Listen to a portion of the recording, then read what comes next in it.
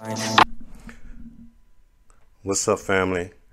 This is Steven back at you with Suzzy, and just want to do a little daily routine that we like to call 7 minutes for 7 days. Today, we just want to do a brief briefing on some of the things that are being discussed with the black community that's going on inside of marriages and why it's taking so many people so long or they're finding it so difficult to get married. And one of the common things that we've been hearing all over the streets and all online and every platform is um, most black women are said not to be married because they do not believe in submitting to a man. And I just want to get the point of view from Susie here and what she believes, what it takes to be married and remain married, and what are some of the things that a woman should understand that she has to do in order to find a husband and not end up at 40 years old single. Say hi for the camera. Hi, I'm Susie, like you said. All right, and Susie, do you believe in being submissive to your husband? Yeah, that's what the Bible says we should do.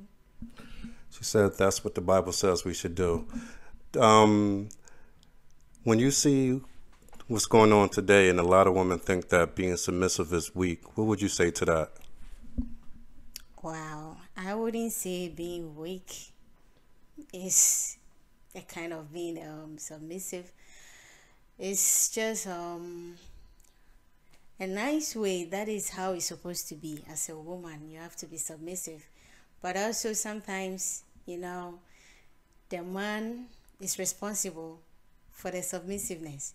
You have to treat your woman right so that she can be submissive to you. So it's something you work together, not just one sideways. Well, according to the Bible, there's nothing in the Bible that says that a man has to be a certain way in order for his woman to be submissive. Well, you said according to the Bible, but the Bible doesn't add any of that in there. Yeah. The Bible said, men love your wife, and then the wife is supposed to be submissive. It's stages. So everyone has a part to play for the submissiveness to come. But the love that he's talking about is not the romantic size love because it's talking about the love that Christ has for the church, which is that agape love, that unconditional love. So when the Bible talks about Christ loving us and as Christ loved us, we're supposed to love our wives and so forth down the line. That's not a romantic love at all. That's agape love, godly love, which is the type of love that the Bible always refers to. At no point in the Bible does it even talk about a romanticized love in the New Testament. So go ahead. I understand what you're trying to say, but what I'm also saying from my point of view is that you can't be you can't be so hard on your wife and expect her to be submissive. You see what I'm saying? We are human beings. God knows we all have feelings. We have human beings, and then as submissiveness, a woman can be submissive as much as she can be, but there's there's a patience too. There's a limit to everyone's patience. You understand what I'm trying to say? Yeah, I understand what you're trying to say, but at the same time, I'm just saying that let's put it like this. What do you think it is to be submissive? What entails the activities that are done by a woman that shows she's submissive to her husband? Okay, like you don't just call your husband by his name. You have to add some kind of respect to it. Like we all know, nowadays we all have the sweet names we call our husbands and wives. So that is a way of submissiveness. You have to find a nice way to call him, and then respect. Respect and submissiveness, they are like brothers. So yeah, I think that's it. So, do you think that also entails when when he's coming home that um, when it comes to the cooking ordeal, like, do you ask him what he want or how does that go? Oh yeah, that part too. You ask him what he wants. He's the man of the house. That is another way of respecting him or being submissive. You don't just cook for yourself and then later go back and ask him what he want after you eat. You understand what I'm saying? Yeah, I understand. And what about like if your man is tired, he needs a rub down, he needs this, that, and the other. Do he get that every night? Not every night. Not every night. How often? Oh, it depends on the mood he is, and when you realize that he's stressed out, he had a tough day, he comes home and he's not the normal guy, he's quiet. You just help him with maybe foot massage, body massage. It's just something nice.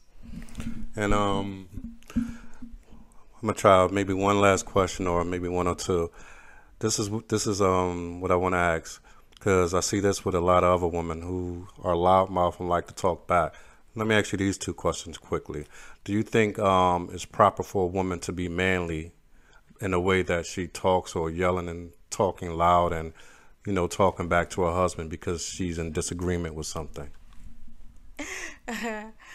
Oh my God, that part, it's very difficult to control your feelings when you are mad or when you are happy. It depends on the situation. But as a woman or as a wife, when you're having an argument with your husband, I think the best thing you need to do when you're angry is just walk away or keep quiet, because you might end up saying something that is going to escalate everything. So the best way is just to keep quiet or walk out of the situation, because women women are just something. When we are furious, when we are angry, and you don't control it, something else will just bump into it. So you just let it be. So a woman should just learn to shut up, basically. I mean, that's what you're saying. What it boils down to. I mean, that's one of the. If you can, you have to just walk away, because if she wants to continue, trust me, you won't like it. But at the end of the day, she don't want to end up like most either. Now, do she? Yeah, but just as we're talking much about women, you men also know how to talk when it comes to arguments. Well, in this country, it's not the men who do most of the talking these days. So, let me see. Let me make sure this thing is on, because I usually get like this little red signal. I don't get it anymore right now, so I don't know what's going on. And let me see if I could drill out one more last question to you real quick about women and submissiveness. In submissiveness, do you think that a woman do you think it's of extreme importance that a woman is feminine in her ways, in the way that she carries herself, her character, and not aggressive in such a manly way these days? A woman, if you are really, really if you're a real woman, you have to show the attributes of a real woman. You have to be calm.